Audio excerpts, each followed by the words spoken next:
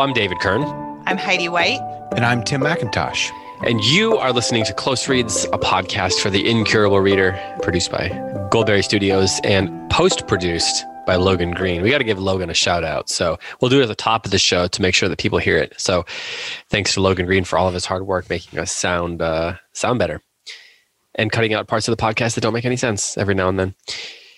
We're here to discuss Daphne du Maurier's novel, Rebecca. This is the Q&A episode. You sent in a lot of questions, a couple via email and then a bunch on the Facebook page. And we're going to get to those in just a minute. Before we do that, though, I want to remind you that our next book is Jane Eyre, and Karen Swallow Prior will be joining us for those episodes. So get ready for that. We're going to be using her edition. I know that there was some issues with there not being enough copies out in the world, but I believe they've begun shipping them again. So hopefully everybody that ordered the edition that Karen edited will be able to get that in time. And we're going to discuss the first 5 chapters for next week's episode. So just wanted to make sure that everyone knew about that. Tim, let's do at the top of the show. What's going on with The Play's the Thing before we dive into these questions? I'm going to ask you a question, Tim. What is going on with The Play's the Thing? And now on this Q&A episode, it is your turn to answer the question. We just released an interview with James Shapiro, who wrote a book called Shakespeare in a Divided America, which is a superb book, so superb that it was one of the New York Times 10 notables for 2020, and he is a finalist for the National Book Award. So I'm going to recommend the podcast. But I also want to recommend that people buy their copies of Shakespeare in a Divided America from Goldberry Books. It's really a worthwhile read. It's a fascinating read. I'll just preview it a little bit. James Shapiro, Dr. Shapiro, insisted that I call him Jim. So I'm going to call Say him. no more.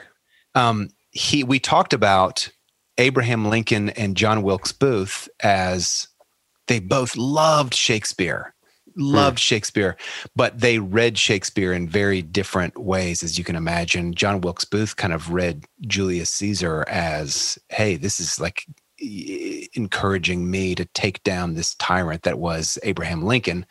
And of course, Abraham Lincoln has a very different way of reading Shakespeare. And by the way, James Shapiro says something really remarkable on the show. He thinks that Abraham Lincoln is the best read of Shakespeare in American history. So that was our latest offering. Heidi, myself, and Sarah Jane Bentley are in the middle of recording Romeo and Juliet in time for a PBS production of Romeo and Juliet as performed by the Royal Shakespeare Academy, the Royal Shakespeare Theater, or maybe the National Theater, forgive me, I can't remember, on April 23rd. So the podcast will kind of culminate with that production, which hopefully everybody that gets PBS will be able to see. Everybody can get PBS, I think, because it's public broadcasting. All right. Well, yeah, you guys have been killing it. So good job by you guys. Make sure, please do check that out. If you haven't subscribed, hit that little subscribe button wherever you get podcasts for The Play's the Thing. And of course, you can also do the same thing for The Daily Poem if you've never done that. That's a podcast in which we share a poem on a daily basis. So, it's right there in the name, but we would love to have you join us for that. Let's answer some questions now. We've got so many questions, just a lot, just very, very many. And let's start with this one from Katie Patton. Heidi, I want to turn this one to you first.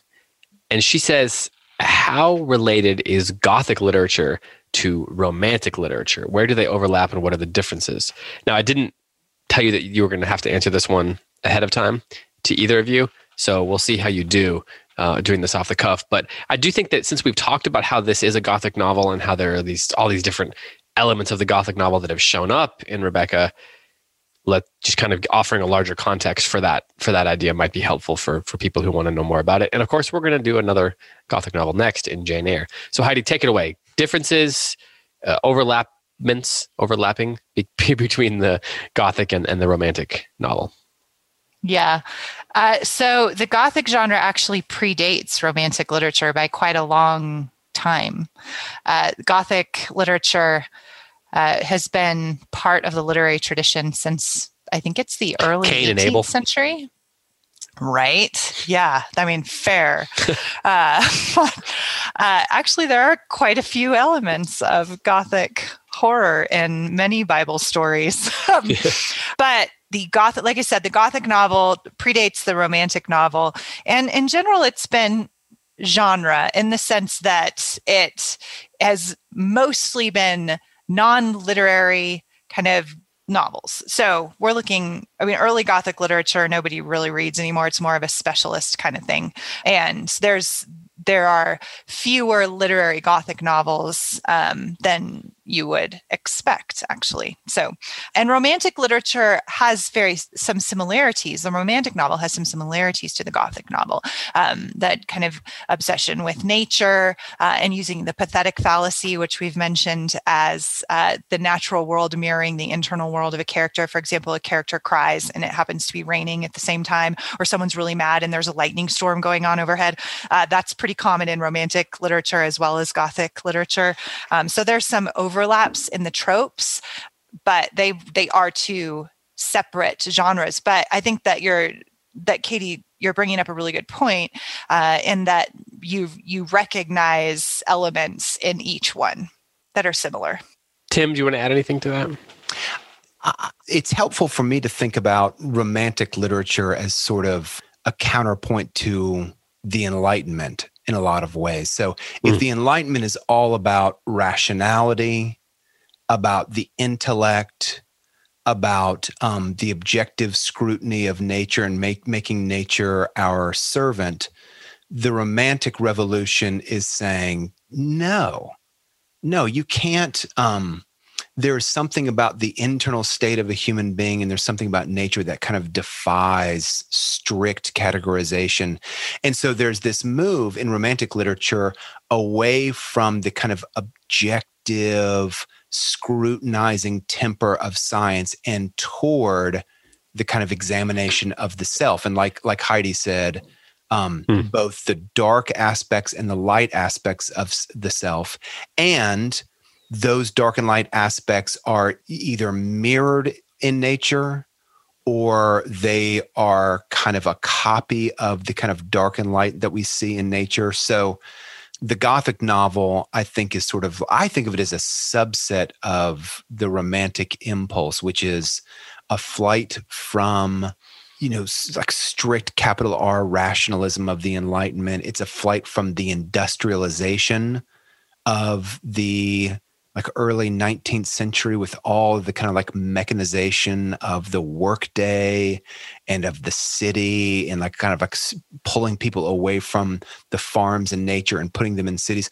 So I think that Romantic literature and Gothic literature as a sort of subset of that are best viewed in terms of they're a counterpoint to the rationalism of the Enlightenment, which starts, maybe a generation after Shakespeare does the Enlightenment. Romanticism begins later than that.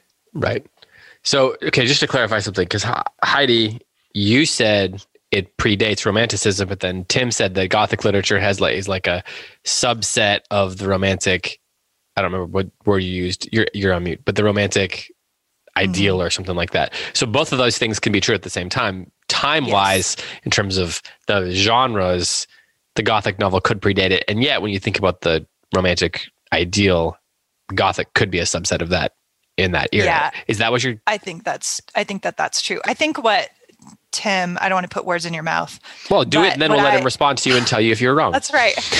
But what I hear you saying, the Gothic genre novel does indeed predate the Romantic genre novel. However, I think that you're absolutely right in that the Romantic ideal encompasses kind of this Gothic horror as we move forward through history, especially in literary history, that the Romantic novel is, as you said, kind of exploring these darker aspects of the self, the connection between the self and the natural world, seeing like the poet as prophet and an acknowledged legislator of the world, as Shelley said.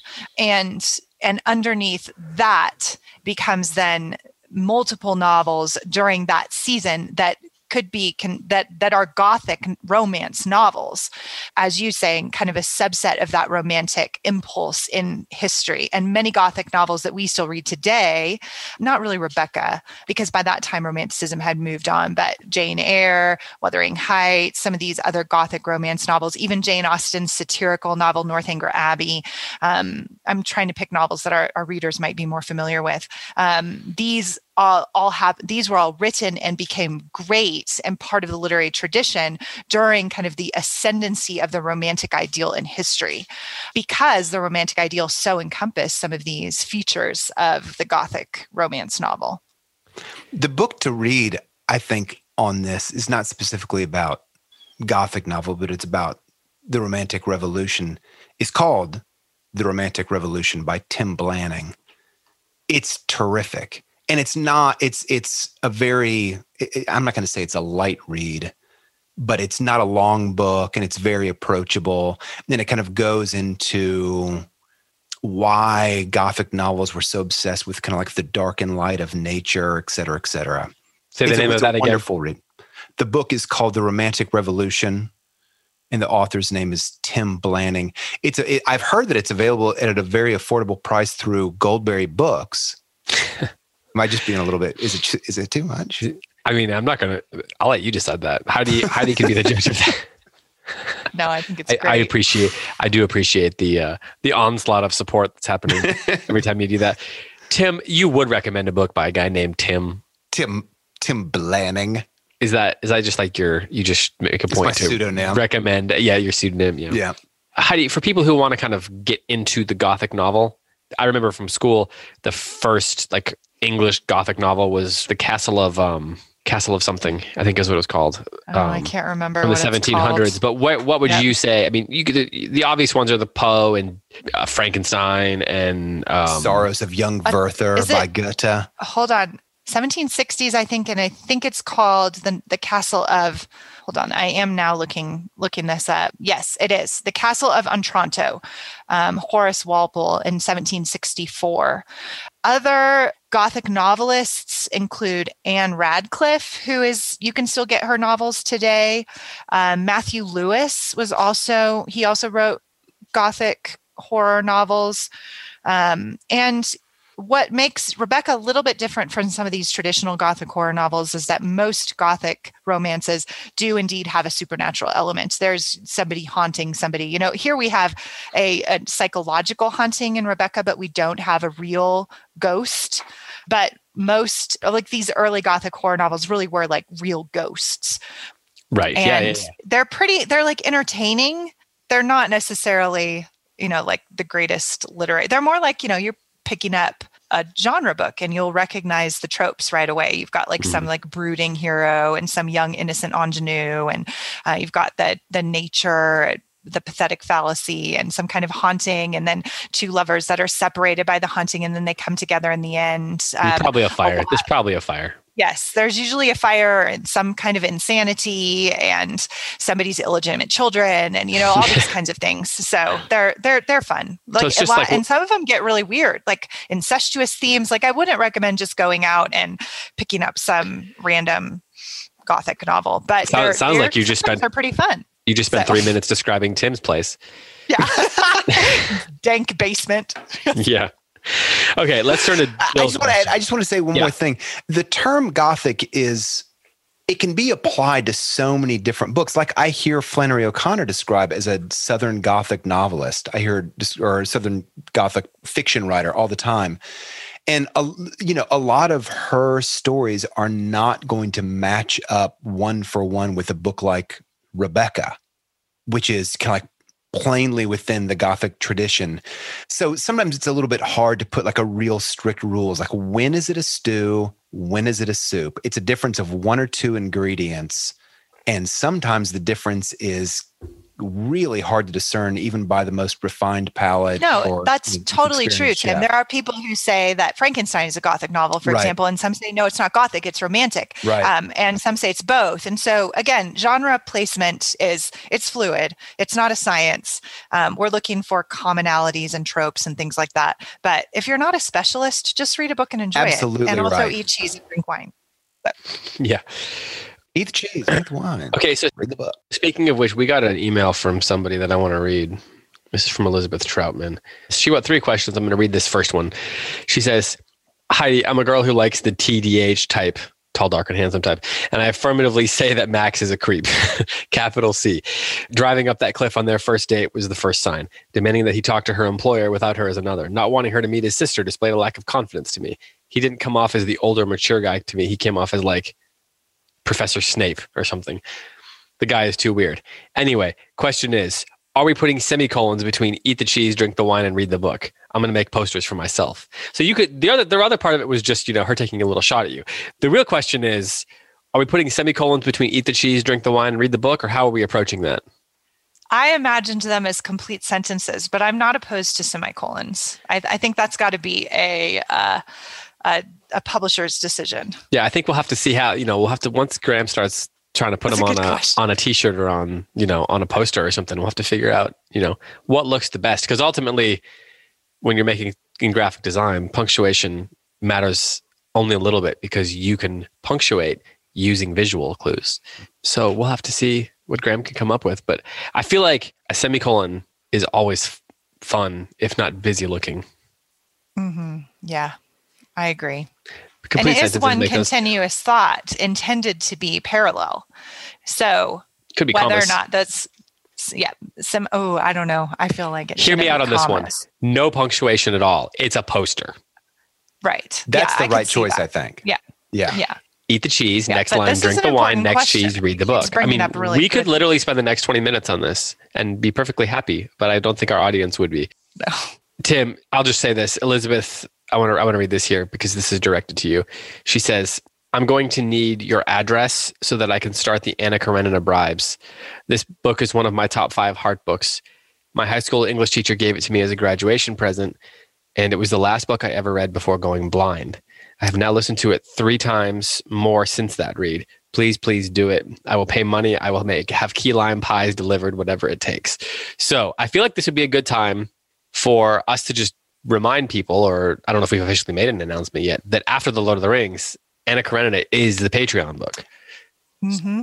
I want to say something. I want to say a couple of things to Elizabeth. Elizabeth, I really appreciate the offer of bribes. I think that they should have probably been directed toward David because he's kind of the gatekeeper. And I am completely already, Elizabeth, on your side. Like, I need no bribes, nothing at all. Yeah, I really should have played that longer. Accept unsolicited bribes. And so I will gladly give you as gifts. A gift. I will do that.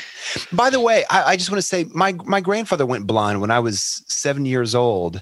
Yeah, I'm familiar with like the kind of travail. He went, blind when he was probably in his 60s, and I have so much sympathy with the kind of change that brings about in a person's life. And yeah, it feels like an honor that you would listen to close reads. We're glad you're part of this. Yes. Well, yeah, that is going to be the next book after we finish up The Lord of the Rings. So we'll dive deep into another Russian book. And I have to say, I haven't read that book cover to cover in so long. I mean, I pick it up and I read it sometimes because it's great. But I haven't dedicated, a whole, like a chunk of time to reading it cover to cover. And I can't think of it, anybody I'd rather read it with than Tim. Oh, thanks, David. That's really nice. I also you, Heidi. I'm just like, and Heidi. But Heidi, let's admit it. I'm the one who yammers about that book. I yammer. I go on and on and on about that book. I was gonna say Tim and Heidi, and then the little brother factor in me came out and was like, I'm just gonna mess with her a little bit. But, I don't mind. It's fine. This is one of his favorite novels. It's a toss-up between. It's like one of those, whichever one I'm reading at the time. Am I right? Either Crime and Punishment or Anna Karenina is my favorite based on which one I'm reading in that moment. So since it's the one we're reading next, it's my favorite. Yeah. I love Anna Karenina too, but I will concede that the fangirl element to Tim. Tim is definitely the biggest fangirl on this show. Yeah, no doubt. So this episode is going to be as long as Anna Karenina. We don't get to it. So let's talk about Jill's question. Jill says, do you think that Plamanda and Maxim have been together? If anybody actually names their child Plamanda, in real life, the greatest triumph of Lucy White's life. Yeah, I know. It's for real. The greatest triumph of Lucy White's life. And we will send them a signed Silver close mug. read poster or something. I don't know. We'll send you a reward for doing that terrible thing to your child. Okay, so could Plamanda and Maxim have been happy together had they not returned to Manderley? Could she have ever grown up? You know, Heidi talked about how this is a coming of age novel in a lot of ways. Could she have ever grown up without going through all of that mess? And would he have been happy? And I do think it's interesting how much he says, I made a big mistake coming back. And so he raises that question of whether they did the right thing by coming back. Heidi, what do you think about this? I think no. I think they had to come back and endure this shared suffering together and separately in their own selves in order to be happy and make their love real. Tim? Is the question, if they had not, can you read the question again? Could Plamanda and Maxim have been happy together had they not returned to Manderley? So after they got married, I believe. Mm-hmm. If they had stayed abroad. Yeah. If they had started their life together abroad. I don't think that Maxim could. Agreed. A lot of that depends on how acute you think the human conscience affects someone post-murder. My hunch is that it's pretty affecting. It's my hunch. Now, we did read Crime and Punishment. Yeah, right. That really is really influential. It's about a man who wants to be a kind of this Übermensch who can overcome the steady gnawing of conscience because he's a great man like Napoleon. But as for Plamanda, I think that she could have grown up in, other ways. She might not have had the pressure to grow up so quickly that she faces in the circumstances of the novel. But yeah, I think she would have grown up in a different way because she's dealing with this man who has this gnawing conscience, that's probably herniating morally in a variety of different ways. That would be that'd be a real trick to deal with. I think you should write a play called The Herniated Conscience. Oh, man. Those are great. Man, your turn of phrase, Tim, it's just on point almost all the time. Thanks. Well, I don't know about that. Thank you. Some of the time. So let's talk about this next question. Ilya has a question that, since we're talking about Manderley, she said she'd love to hear more discussion about Manderley as a character. She mentioned that we did talk about it a bit at the beginning, and she says, I feel like this is part of the Gothic supernatural aspect with the house feeling almost alive. How do you see the idea of the house as a character playing out? Does it have a character arc or develop in any way, besides obviously dying in the end? Heidi, do you want to touch on this one first? Do you have any thoughts on the... Man, I love this question. I think this is a great question. I do think that the house, I don't know if it has a character arc, but it functions as a character in a couple of ways. One, it is, until it is lost, it is the great love of Maxim's life. And I think that there's multiple reasons why Maxim faces the loss of Manderley at the end in terms of the structure of the novel and the character arc for Maxim. And one of them is justice. This is the justice that he reaps. If you reap what you sow, this justice is his punishment for the murder. And then I also think that it is only through the loss of Manderley that he can actually love a human. And I think that now he is forced to look at his wife not as just the opposite of Rebecca, not just not who Rebecca is, but as herself. And I think that's why she remains nameless through the book, is because it is only after the loss of Manderley that Maxim can actually truly love her. So I think that in that way, she, meaning the house, kind of takes the role, and this is that Jane does in Jane Eyre, of this kind of dividing line of the virtue of the man in the story. It's not Plamanda. She accepts him and loves him as he is, flawed and all, but there has to be some kind of accountability, and Danvers is either malevolent / pathetic. And so she's not going to provide it. So the house does. And I think that the house plays the role of a character in the sense that it is the dividing line of Maxim's virtue throughout the book, and also the great love of his life until it's lost. I struggle with the same question, Heidi, about whether or not that the manor has a plot arc. Because in some ways, I mean, it certainly does in that it's burned to the ground by the end of the book. But other than that, it seems like it's relatively, if it's a character, it's relatively static. You know, yeah, I agree. Like there are moments that we see. What are the flowers that are growing so wildly when we first show up at Manderley, and then they're kind of like drooping by the end. But you know, so there's some movement, but for the most part, it seems like the estate is a static representation of Rebecca's effect upon Maxim, or maybe kind of an incarnation of Rebecca, but. Yeah, I kind of agree with you that it sounds like you think, no, it's not really much of a plot arc. It doesn't have much of a plot arc. Yeah. I agree with that completely. And also houses, all right, one more thing, David, is that houses in stories are often metaphors for the soul, right? So I think that works incredibly well for Manderley, right? And in that case, it would be, I think, yet another double for Maxim himself. This kind of haunted room that Rebecca holds, that has this like creepy presence, and Danvers is drawn to it, but and our narrator is like repelled by this like internal room that keeps Rebecca's memory alive. And in Stasis, like even the room itself, Danvers keeps it completely pristine. And even, you know, the smell of her nightgown and the hair and the hairbrush, all of that I think represents the haunted nature of Rebecca to Maxim, and to every other character in the story. But I think it's yet another double for him. So there was another interesting question about the house. Kristen said, why do you think Maxim leaves the house untouched since Rebecca's death? She mentions how he left her room and her clothes, her papers in the desk, her hairbrushes. She even keeps Mrs. Danvers on. The book in his car is the one that has her inscription in it. And Kristen says, in the framework of the novel, it helps us to make us see him as a deeply grieving widower, but knowing what we know in the end, why wouldn't he have gotten rid of these reminders of her and cleanse his house of her evil? Was he afraid to change anything and have it possibly reflect badly on him? Was he so traumatized by Rebecca's psychological abuse that he couldn't dig himself out? So he leaves the house exactly the way it was. What do you guys think? Tim, what do you think about this? Why do you think he does that, given how much we know he hates her? Why doesn't he go for a fresh start? I wonder if he's scared. You know, like you're gonna go in and start tinkering with her things. Is this gonna kind of poke the bear in some way? I mean, you know, he's expresses on multiple occasions that Rebecca kind of wasn't done with him, doesn't he? He expresses that in some way, like, you know, she's not really gone.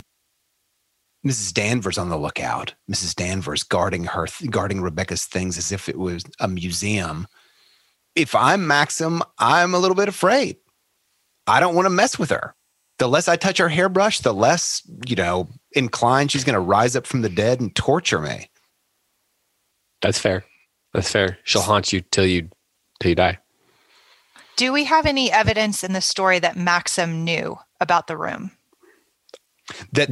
What about the room, Heidi, that it was untouched? Does he know that? Yeah. Does he know that it is a shrine that Danvers has kept? Because what we know is that I think we don't, unless somebody can correct me here. I don't think he even knows about it. I think that Danvers has kept it pristine, and that he has avoided that wing like the plague. Like and there's a lot of attention paid to that in the novel. And that he's moved his room over here by the rose garden, not overlooking the sea, because he doesn't want to even be reminded of her at all. So I don't think he knows about the room, unless a reader or one of you guys can correct me about that. If he does, it's the weakest link in the novel. And actually, I think the weakest link in the novel is the fact that he keeps Danvers. And so as I've been thinking through this question, and there must be a room in the house. This is one of those questions, I think, that's not completely answered by the psychology of the character, but is answered by the structural need of the novel, right? In order to have this novel, you must have a shrine for Rebecca in the house. And in order to have this novel, you must have Danvers still as the housekeeper. But I think psychologically, it doesn't. You have to suspend your disbelief that he would. You do, that he would keep her. He knows how loyal that Danvers was to Rebecca, and I think he would have. And he's also a very assertive person. He's not a shrinking violet like his new wife. And so I think he would have fired her. And so I think that the fact that Danvers is still working in the house is the weak point of the novel that is not fully explained by the psychology of Maxim. How do you explain it to yourself, Heidi? I don't. I think it's a weak link, but I think it doesn't work for the reasons that I just said. His claim is that he doesn't want Danvers to betray him for the sake of Manderley. She tries to address it in the novel when he says, I kept Danvers because I didn't want her. I knew that how loyal she was to Rebecca. I wanted to keep her happy and to placate her and not have her go out and talk badly about me in the house in the neighborhood in case she knew something about our sham of a marriage. I don't think that actually works that well as an explanation. I think it's pretty thin, but in order for the novel to work, you have to have Danvers. There's no novel without Danvers. Right, for sure. And so she did the best she could, but I don't think she explained it well enough. I imagine some conversation between Maxim and Danvers after Rebecca's death going something like, Danvers, we're going to have to let you go. I'm really sorry, but water on the bridge, stiff upper lip, et cetera, et cetera. And Danvers kind of coming back and saying, Rebecca would be most disappointed to hear this. Mr. De Winter, are you sure that you are going to stick with this decision? And I can imagine these are not the droids that you're looking for.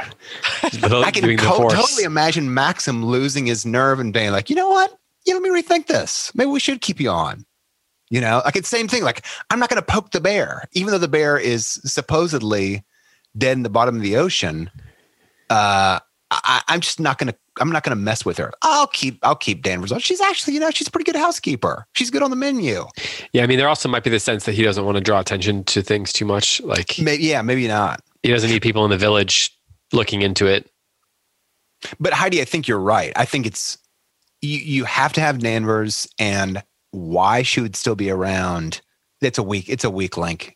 Yeah. But it's one that you have to have the shrine. I'm happy to. Exactly. I'm happy to suspend some disbelief on there, remembering this is not an actual real life historical story. So this is a made up story. So you have to, sometimes there's flaws, even in really good books. And I think that's one of them. But you also, to go back to the question, you have to have a shrine to Rebecca within the house that is, creepy and represents kind of the haunted presence of Rebecca. Yeah. So yeah.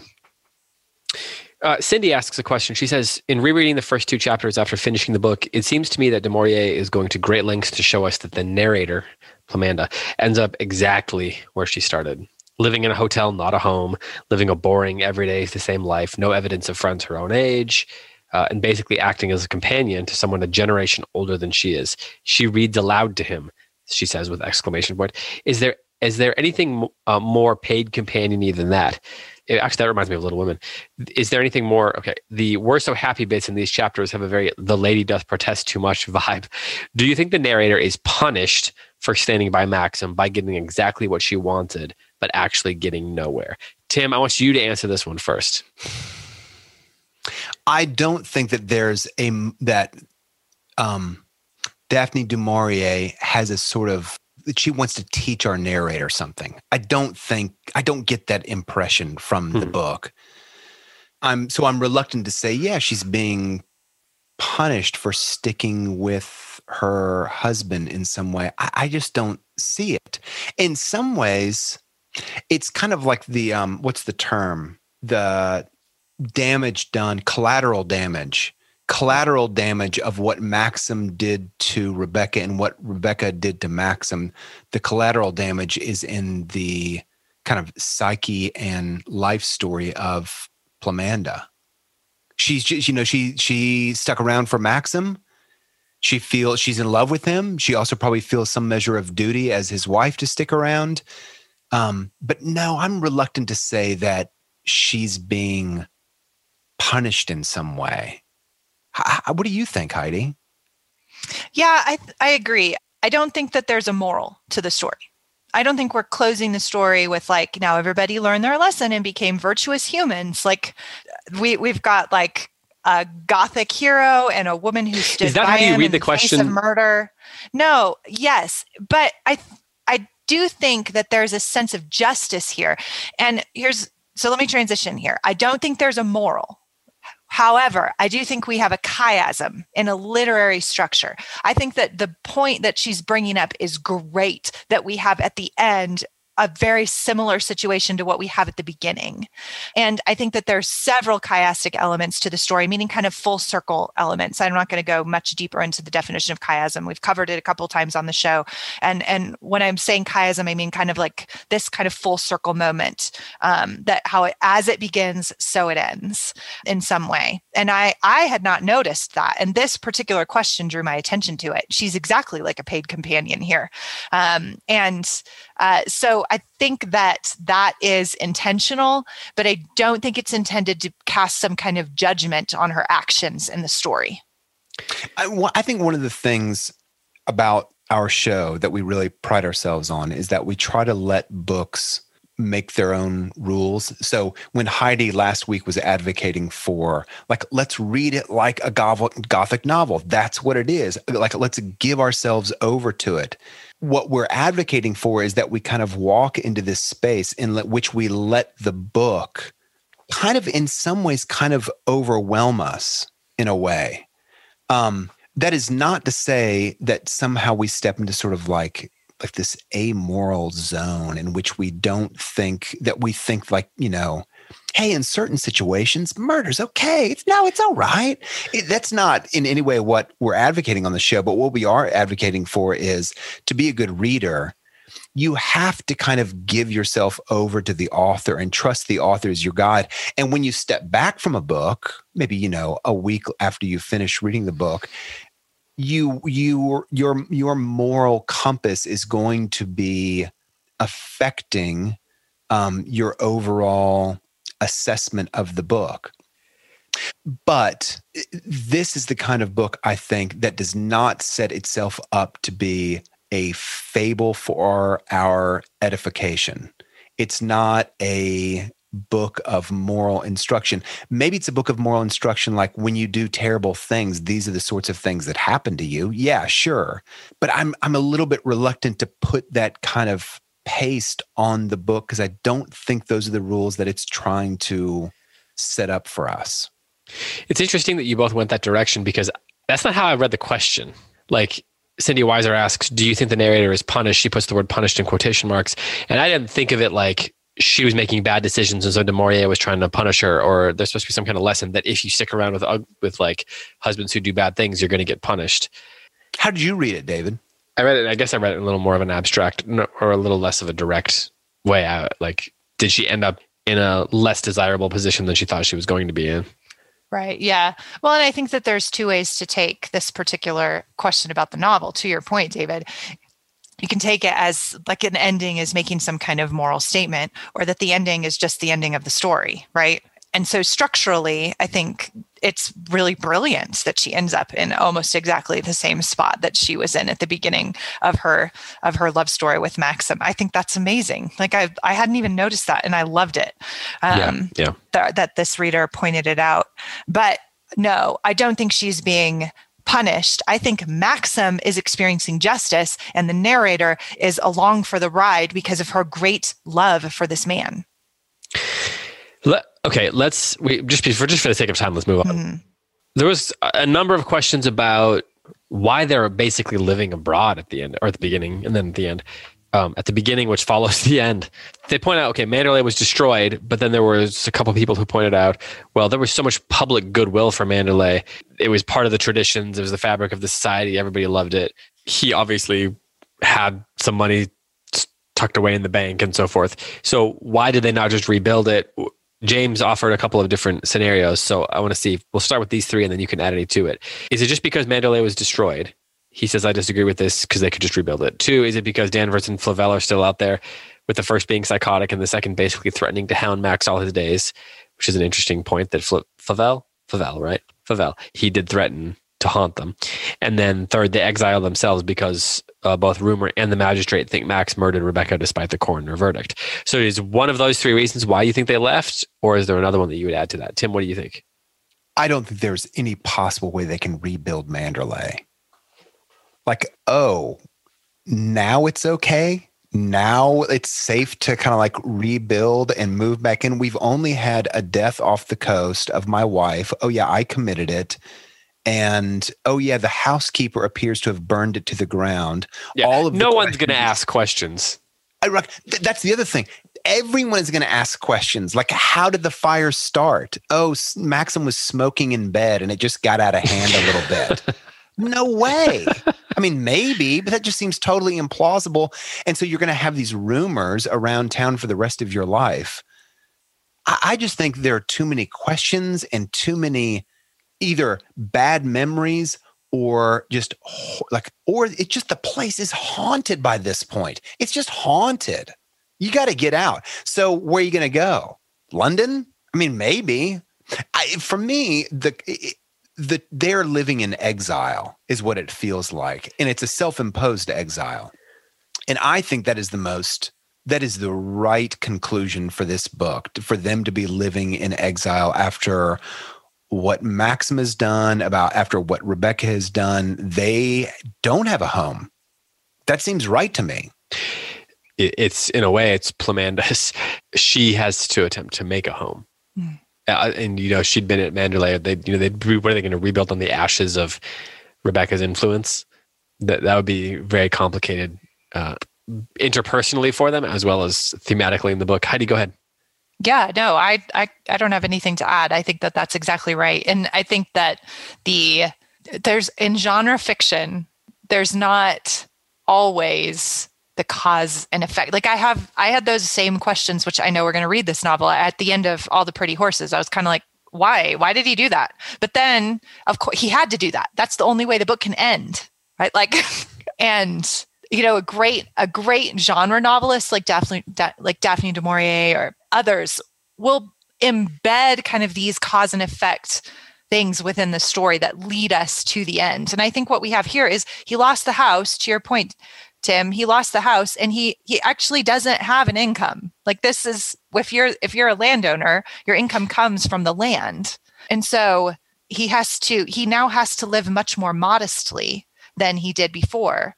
And he can't live anywhere else. We already know how much he loves this place and how much this means to him. And that there's been generations upon generations of De Winters that have lived there.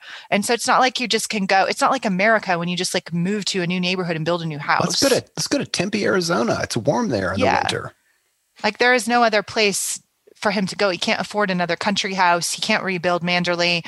And all the country houses are taken by all the other nobles that have lived there for hundreds and hundreds of years, right? And so this is a different time in history as well. And he just wants to get away. We already know he has a tendency to run when things are stressful. That's how he found our narrator.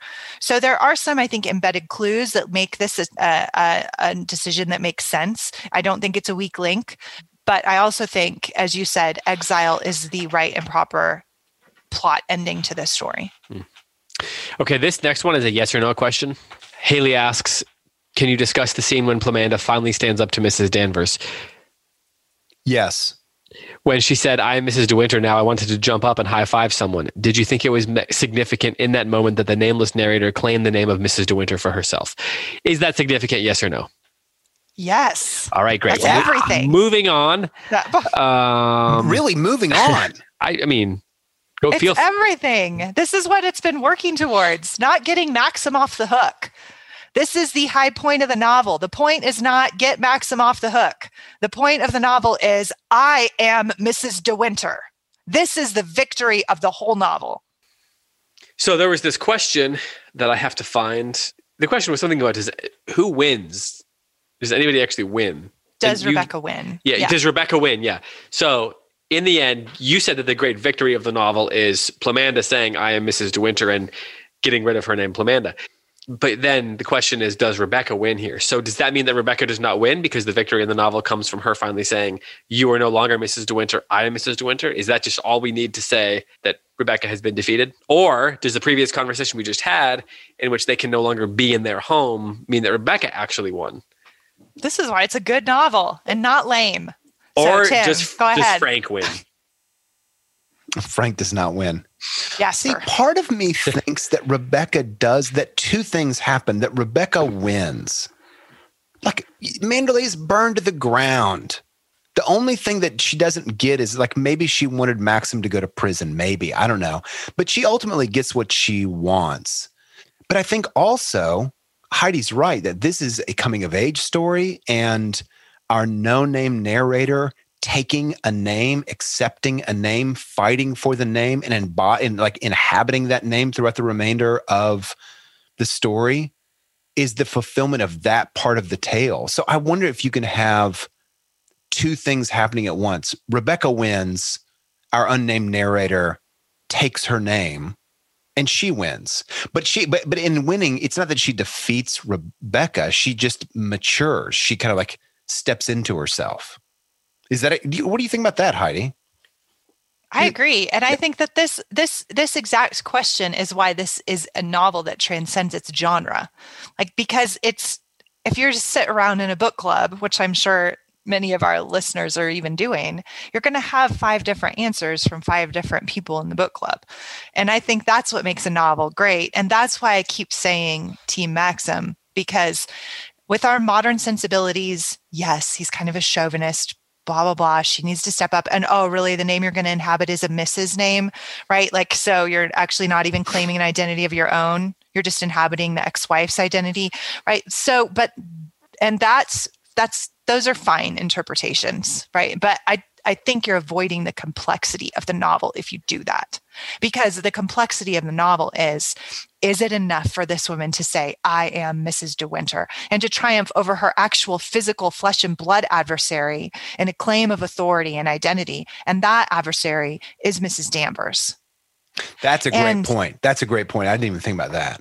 So this is her moment of triumph when she actually stands up and owns her role as Maxim's wife, as the mistress of Manderley, and as the stronger character in this battle of the wills between her and Danvers, which Danvers has won every single time, game, set, match until this moment. And so I think it's really important that we acknowledge it for what it is, and that we acknowledge that it is within the world of the story. It is a love for a man that sets this woman free. Now, that then creates another whole set of complex conversations, I think, within the story. Then you say, well, is that okay? Like, is it okay that her entire identity is now Mrs. De Winter?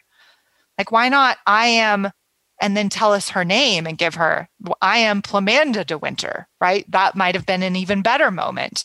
And the fact that they lose Manderley then adds another layer of complexity to, is that moment enough? But don't miss the moment either way. However you interpret it, don't miss the moment. This is her ownership of herself here, and it matters, and don't dismiss it. Okay. We're talking about how this novel reaches these heights. And there was a question that I'm trying to find. There's so many questions. I'm scrolling back and forth through them. Hannah, here it is. Hannah says, what other sorts of genre novels reach the heights that Rebecca does? Have any been published recently? I think lots of the psychological thrillers that are so prevalent and popular right now give me so many Rebecca vibes, but none are quite as good. So genre novels that reach the height. The Lord of the Rings, maybe, would be one. Mm-hmm. I think there's some historical fiction out there. I think that there's a couple of Westerns that I think the book we're going to do after Jane Eyre, All the Pretty Horses, gets pretty close. I think Tim and I would agree on that. Tim, can you think of anything? I'm thinking. Lonesome Dove, like you guys have said, although I haven't read it yet. Dune is a book I think that transcends the genre. Yeah. I wish I had more time to think about that, because I'll go to bed tonight and I'll like sit up and I'll think, oh wait, I should have said this. This is a book that transcends genre. But right now I'm struggling. Ender's Game, I think, transcends genre. I think that, let's see. The Daughter of Time, Josephine Tey novel. I've never read that. Personally, I think that, and then there were none. The Agatha Christie novels transcends the basic genre. Dorothy Sayers. Mm-hmm. I would say something like Beloved, but I have such a hard time figuring out like what genre are we dealing with? I mean, is it historical fiction? In some ways it is. Mm-hmm. In some ways it's plainly Hilary not. Mantel then. Wolf Hall, Bring Up the Bodies, Mirror in the Light. Those books transcend the historical fiction genre. Are books like 1984, Slaughterhouse-Five, Brave New World, are those genre? I wouldn't have called them that, but I could probably be easily convinced. I think what happens is almost all books fall into some sort of genre, except the vague notion of literary fiction, until they become classics, and then you stop thinking about them as the genre anymore. Yeah. Like after like a few decades, like Faulkner, I mean, is Faulkner genre fiction? it's tough to say. I mean, there are books that are obvious. Like if something's fantasy, it's obviously a fantasy genre. If something's Western, it's obviously a Western genre. I guess murder mystery is a genre. I mean, but then the Brave New World type sci-fi dystopian stuff is By the way, that vague. book definitely does not transcend genre. That book, I'm going to say it as clearly as I can say it. Brave That New book World is terrible. It is a great conceit for a book, but that is the worst. It's just almost an insufferably bad book. I'm so But glad. now we need to do it on the so podcast. glad Part of me wants to, because by contrast, 1984 is just so good. It's just so good. As far as dystopias go, that game is over. 1984 is a 10 times superior book, but Brave New World might actually be more prescient in what it kind of foretells, and for that it deserves credit. But as far as a piece of literature, like what Edgar Allan Poe is to poetry, Brave New World is to dystopias. It's so bad, so bad. There's a lot to unpack in that. Okay, I'm going to give you 4 novels right now. You have to rank them. Okay. Brave New World, Slaughterhouse-Five, 1984, Fahrenheit 451. Oh, man. Rank those novels. I mean, we know that you think Brave New World's at the bottom, right? And I'm sorry, I'm just going to make all sorts of enemies here. Fahrenheit 451 is also not a good book. A brilliant idea, not a good book. So worse or better than Brave New World? It's still better than Brave New World. Okay, so Brave New World, then Fahrenheit, then Slaughterhouse-Five, and then, yeah. Okay, all right. We'll just leave it at that. Yeah. Let the people come after you. My Instagram handle is Tim A. McIntosh. Getting my DMs about that. Yeah. Brandon wants to know who would play Sydney Bristow in the Gothic reboot of Alias. Heidi, any thoughts on this? I have no thoughts on this. This Tim, is a do you have any David thoughts on Curtin this? question. I have no thoughts on this either. She can't be replaced. She cannot be replaced. How old is Sydney Bristow supposed to be in that show? That was the thing that was tripping me up. The right age, whatever it is. I heard this comedian one time say, if you're ever unsure about... Great, Tim. Thanks. Am I going to do this? I'm going to do this on the air. If you're ever unsure about a woman's age, just say 28, because if she's younger, she aspires to be 28. If she's older, she'll take it as a compliment. So maybe she was 28. That's a great point. I like it. You think that's true, Heidi? I think speaking as someone 28 who's is a great age. I think 32 is a perfect age for a woman. But yeah, thank you. There you go. Now it's time for David to undermine your kindness. I'm not going to say anything. That'd be a fun casting, though. Do you not have an idea, David? Elizabeth Moss would be good. She plays Peggy in Mad Men. Margot Robbie, depending on what approach you want to take. Okay. Did David ever come up with a better name for Plamanda? Because I don't think it can be topped. Mrs. De Winter. Nice. That was perfect. Mm-hmm. Just leave it there. Brianna asks, in the first chapters of the book, Plamanda burns the page with an inscription from Rebecca. At the end, Manderley burns. So this is obviously a book, she points out, which has a lot of mirroring throughout. So is this just a matter of form? Is it foreshadowing? Or is there something else that you think du Maurier is trying to do by having this page be burned at the beginning and then the book be burned at the end? Is there something else besides just foreshadowing and mirroring going on there?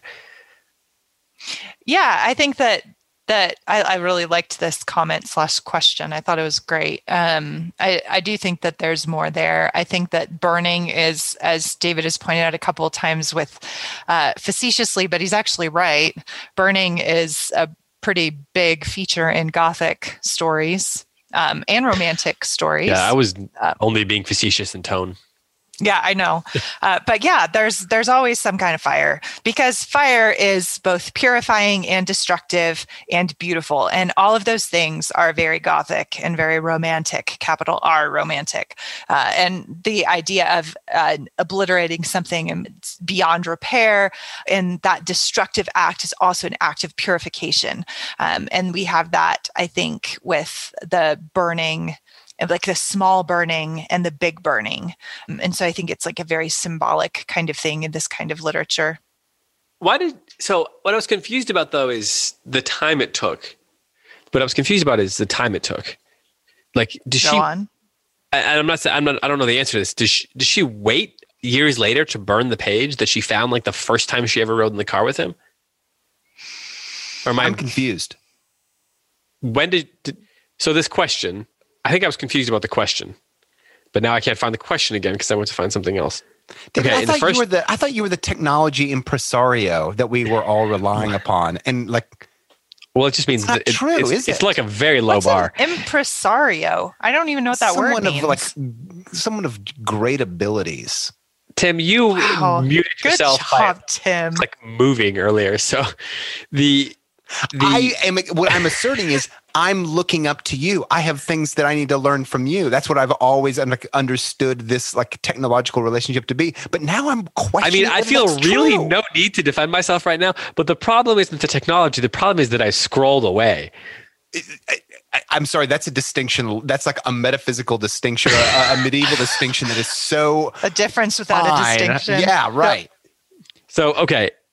Plamanda burns the page with an inscription from Rebecca in the first chapters of the book. So she's doing that in the future, right? Yes. So how far into the future is she doing that? Like, I think it's after the fire. Right after the fire, or like way after the fire? Like in the time. It's like how much later is she telling the story? That's hidden. We don't know. Yeah, we don't know. But we know that they're obviously elderly. So it would have been later. So she waits many moons to burn the page. I think so. So why does she wait many moons to burn the page? I should have looked this up. I think it says that because Maxim is our listeners are yelling at us as they're folding their laundry. Maxim's they're like, collecting Social Security. Yep. I realize that the UK does not have a Social Security system. It was a little. It was an anachronism. If it's not, is it an anachronism? But if they've got their version of it. Misplaced geographically, it's a geographicalism. Anachronism, anagio. Help I us. just want to sit here Steer for a us minute away, and let David. you try to figure out what the calmer word waters, is. Please. Anne wants to know if you think du Maurier intentionally wrote Maxim de Winter as a character who would be polarizing. No, she did not. And this is why. This is my entire point. She wrote Maxim to be a sexy leading man. This is how she wrote him intentionally.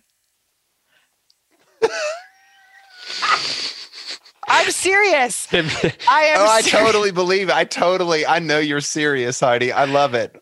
I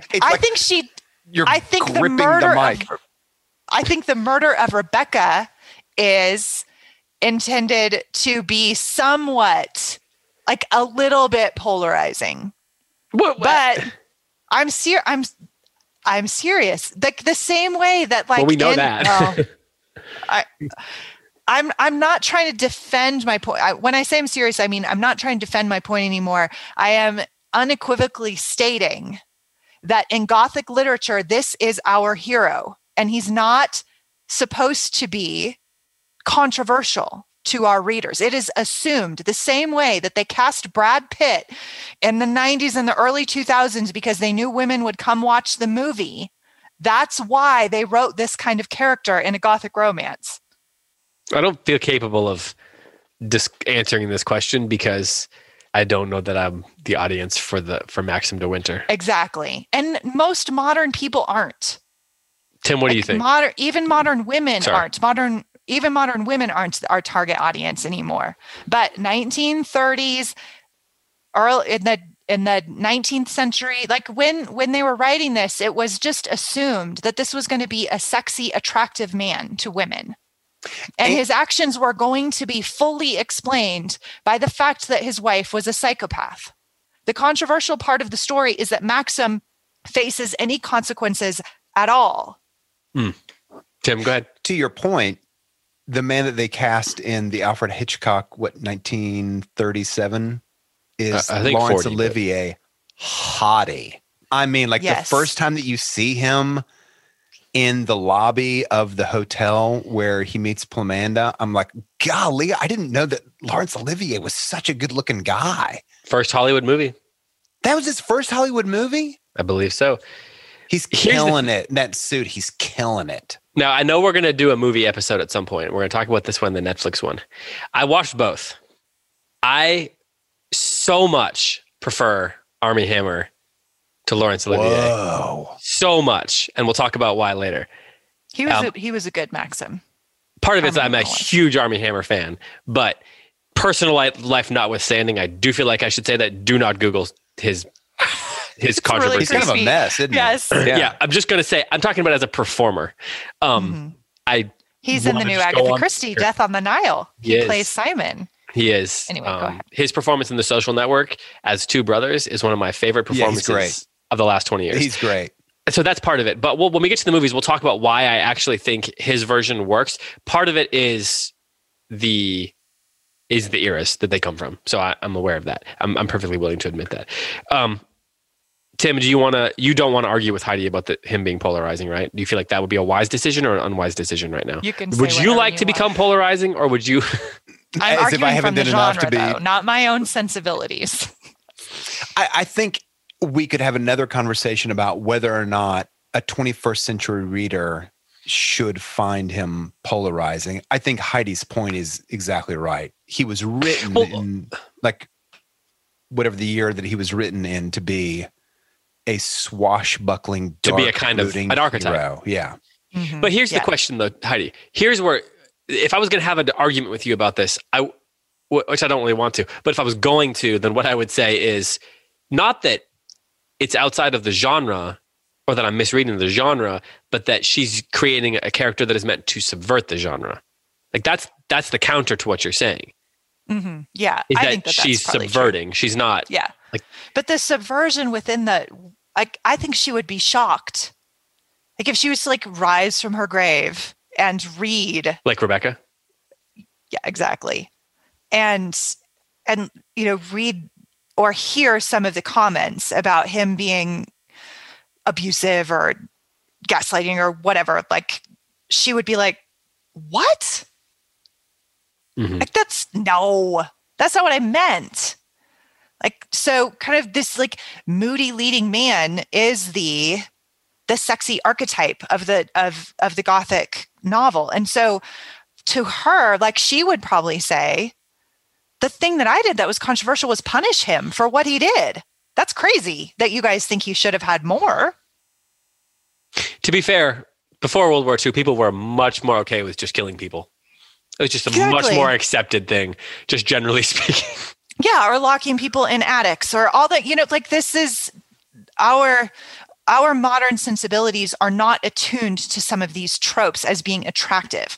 And I think that's been my argument throughout. I actually do find this trope attractive, but that's not my argument. My argument isn't, I think he's sexy. My argument is Gothic literature gives us this leading man, and we have to read it this way in order to understand it. And then you can be like, well, I don't like it.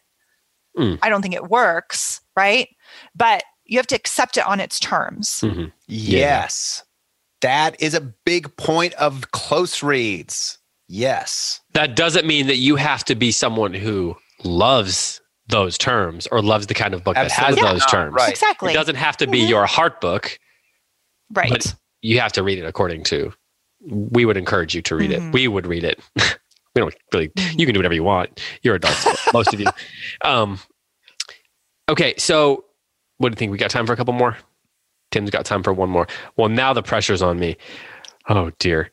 We're going to use all the time that we have for me finding the question so that we don't have time to answer it. Mm-hmm. Okay. Aaron asks, how culpable is the public in this novel?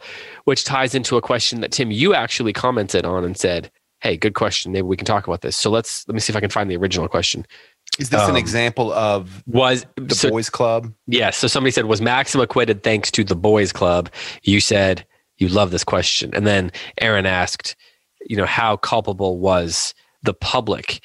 And she mentions Miss Van Hopper's tactless gossip and maneuvering in the beginning, the Mandalay neighbors comparing the narrator to Rebecca out loud to her face. Everyone's just so creepy and voyeuristic. They push Maxim and the narrator into having a dance and seem to use them for their own entertainment. We've certainly seen how this kind of fascination with celebrity causes problems in real life, and Maxim and Rebecca's relationship was a sham put on just for the public that led to death and destruction. So do you think the snooping public could be considered an antagonist in this book? And then we'll tie that into the question of whether Maxim got off because of the old boys club. So what role do the public in general outside of our four main characters, well, our three main characters and our ghost, what role do they play in terms of the action of this book, do you think? Tim, you said it was a good question. So, see, I think that, okay, let's go back 100 years. I think that this is an aristocracy that we're talking about. Maxim is part of the aristocracy. And I think it's like important to remember, in aristocratic societies, the lower classes and the middle classes aspire to be like the upper classes. And I think in an American society, which is much more democratic, it's much more level. I know it's not level completely. I'm completely aware of that. But there is a sense that we pride ourselves in being much more democratic than aristocratic. And in a democratic society, I know. What a shame, huh? We look at our neighbors for like signals of the way that we ought to behave. In an aristocratic society, we look to the upper classes for signals about where we should behave. So I read the kind of populace in this novel as wanting to look the other way, away from the possibility that Maxim did harm. Mm-hmm. And I think that the detective and the judge and the jury also thinks he's one of us. He couldn't have done such a terrible thing. And so I don't think they press very hard on trying to uncover facts that might implicate Maxim. Yeah. So I do think it's an old boys club, but I also think it's important to remember the lower classes are, for the most part, they're going along with it also. There's not like this like harsh antagonism from the lower classes, like, oh, the oppressors that are, like tyrannical over. Sure.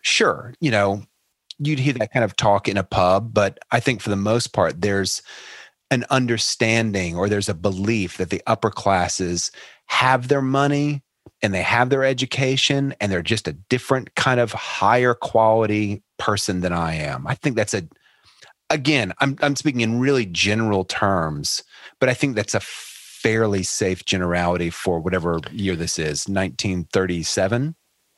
Yeah, 38, I think is when the book was released. There's definitely, I read it like there's just something that they feel like they have to preserve. So it's more important that they preserve the order of things than that they determine whether or not the degree to which Maxim was guilty. That's kind of how I read, I guess, the magistrate or whatever his role was. Heidi, what were you going to say? No, I agree. I think that both of you are exactly right. The boys club question is interesting because in one sense, yes, right? Yes, of course he was. They're all the bros are trying to protect him, and they're doing it because to preserve the social order, because the British do not have the same, or at least at the time, did not have the same modern tendency of Americans who want to tear down their heroes, right? They want to protect them. And so, or the upper classes, right? Even the lower classes desired to, they wouldn't rejoice in a fall the same way that we Americans do. And Tiger Woods goes off the deep end and we're all like, I knew it the whole time, right? And we're like internally feeling smug. That's not at all. And we enjoy the spectacle. That's not the way that the British hierarchy was, just the general kind of cultural perception of people like Maxim. This is why I'm a monarchist. Me too. No, you're not. You're both not monarchists. Cut it out. Anyway, that sure. We should set that up sometime. Let's put that on a tee and just like talk it out. You want to talk about everybody wants a good the value of monarchy versus the value of democracy? Let's absolutely have that conversation. I'd love to have that conversation. Again, I've got some. Go ahead. I have some friends from church and some guys from our church, and we have a group on Instagram where we chat, and it's called Bipolar Bipartisans. And we basically spend the whole time talking about whether democracy is better or monarchy is better. It's pretty much all we talk about all day long. Sounds fun. So I'm prepared. I love that. I'm ready for that. I do think that he is acquitted, or at least there's a desire for him to be acquitted because of the boys club. Again, I do not think Du Maurier is indicting that. Go on. What do you mean? Yeah, it's the same thing with Maxim. Indicting what? Indicting the boys club. I do not think that her point is the boys club is bad and Maxim should have been convicted. So if he is let off by a boys club, which I think is certainly part of it, of course, then it's not because she is pointing fingers at it. We might, as moderns, look at that and do that, but that's not what she was doing. I think that also the dawning sense in Cyril that he might be wrong about Maxim, and maybe Maxim actually really did do it, is that's a big feature. And when faced with the opportunity, when faced with this kind of dawning realization that maybe Maxim really did murder Rebecca, Cyril is going to pursue the course of justice. He's not going to cover it up. Tim, you said you only had time for one question, so he just gave me a cut the scene threat. Well, maybe not threat. It was a gesture. A gesture, yeah. Well, I'm sorry we didn't get to everybody's questions. There's no way we could have. There were so many questions. Yeah. Thank you so much to everybody for your conversation about this book all along. I apologize to all of you who I angered by being, facetious for a month straight. This has been a lot of fun. We really enjoyed talking about this book with you all. Do either of you have any final thoughts on this book that you want to offer? Tim, do you want to offer some final thoughts and then depart? I'm so glad that we read this book, and I'm so glad there was so much heat in the conversation. I don't just mean among the three of us. I mean on the Facebook page especially. People care about this book. I love it. Well, speaking of books people care about, Jane Eyre is next, and Karen Swallow Prior will be joining us. And so I think we'll have plenty of good conversation on that. We're going to discuss the first 5 chapters. I think I said that at the top of the show, but that's where we are. Tim, you will be not joining us for Jane Eyre, right? But you will be back for the following book when we dive into All the Pretty Horses, which is a book that you and I both love, and we are going to yell at Heidi about for about 4 straight weeks. I'm all in on this. Lucky Heidi. Well, yeah. Okay. So we've got some great books coming up. I think we're going to have a really good time over the next few episodes. Check out The Plays the Thing. Check out the Daily Poem. Make sure you're subscribed. And again, thank you so much. Heidi, your turn for final thoughts before we sign off. I don't have any final thoughts. I've spent so much time saying my thoughts. I'm all out of thoughts. Sure. I do not believe that for even 1 second, but you have ceded the floor. And so we'll end the episode. So for Heidi White, for Tim McIntosh, I'm David Kern. Thanks so much for listening. Thanks to Logan Reed for post-producing the episodes. And till next time, happy reading.